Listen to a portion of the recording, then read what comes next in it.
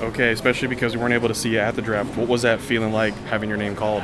It was an unbelievable feeling. It was a dream come true for me, and just be able to share that with my family was really special, and it was just a dream come true. So were you at home just watching on TV? Yeah. And did your phone start to light up and ring and text and everything? As soon as I saw my name go up on the board, all the texts and everything just started coming in at once. It was kind of it was a whirlwind at first, but it was just a really cool experience. So before getting drafted and now getting a little more familiar with the system, did you know anything about the Predators coming in, or any of the players in the system or anything? I know kind of about what the goalies, with Rene and UC Zaros. So I'm pretty familiar with the organization a little bit, but not too much yet. But I'm really happy to be part of it. So as we get to know you a little bit more too, just what team did you grow up liking? What pro team did you like? LA Kings. I was a huge Jonathan Quick fan growing up, so I watched them just because of that.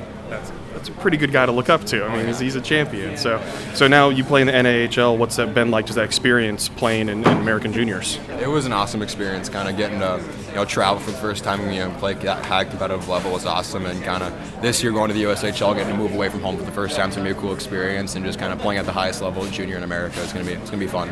So if you had to give a scouting report on yourself, what kind of goaltender would you say you are?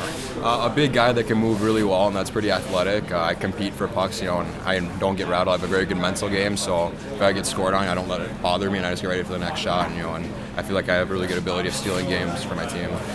Ethan, thank you so much for your time. I appreciate it. Thank you.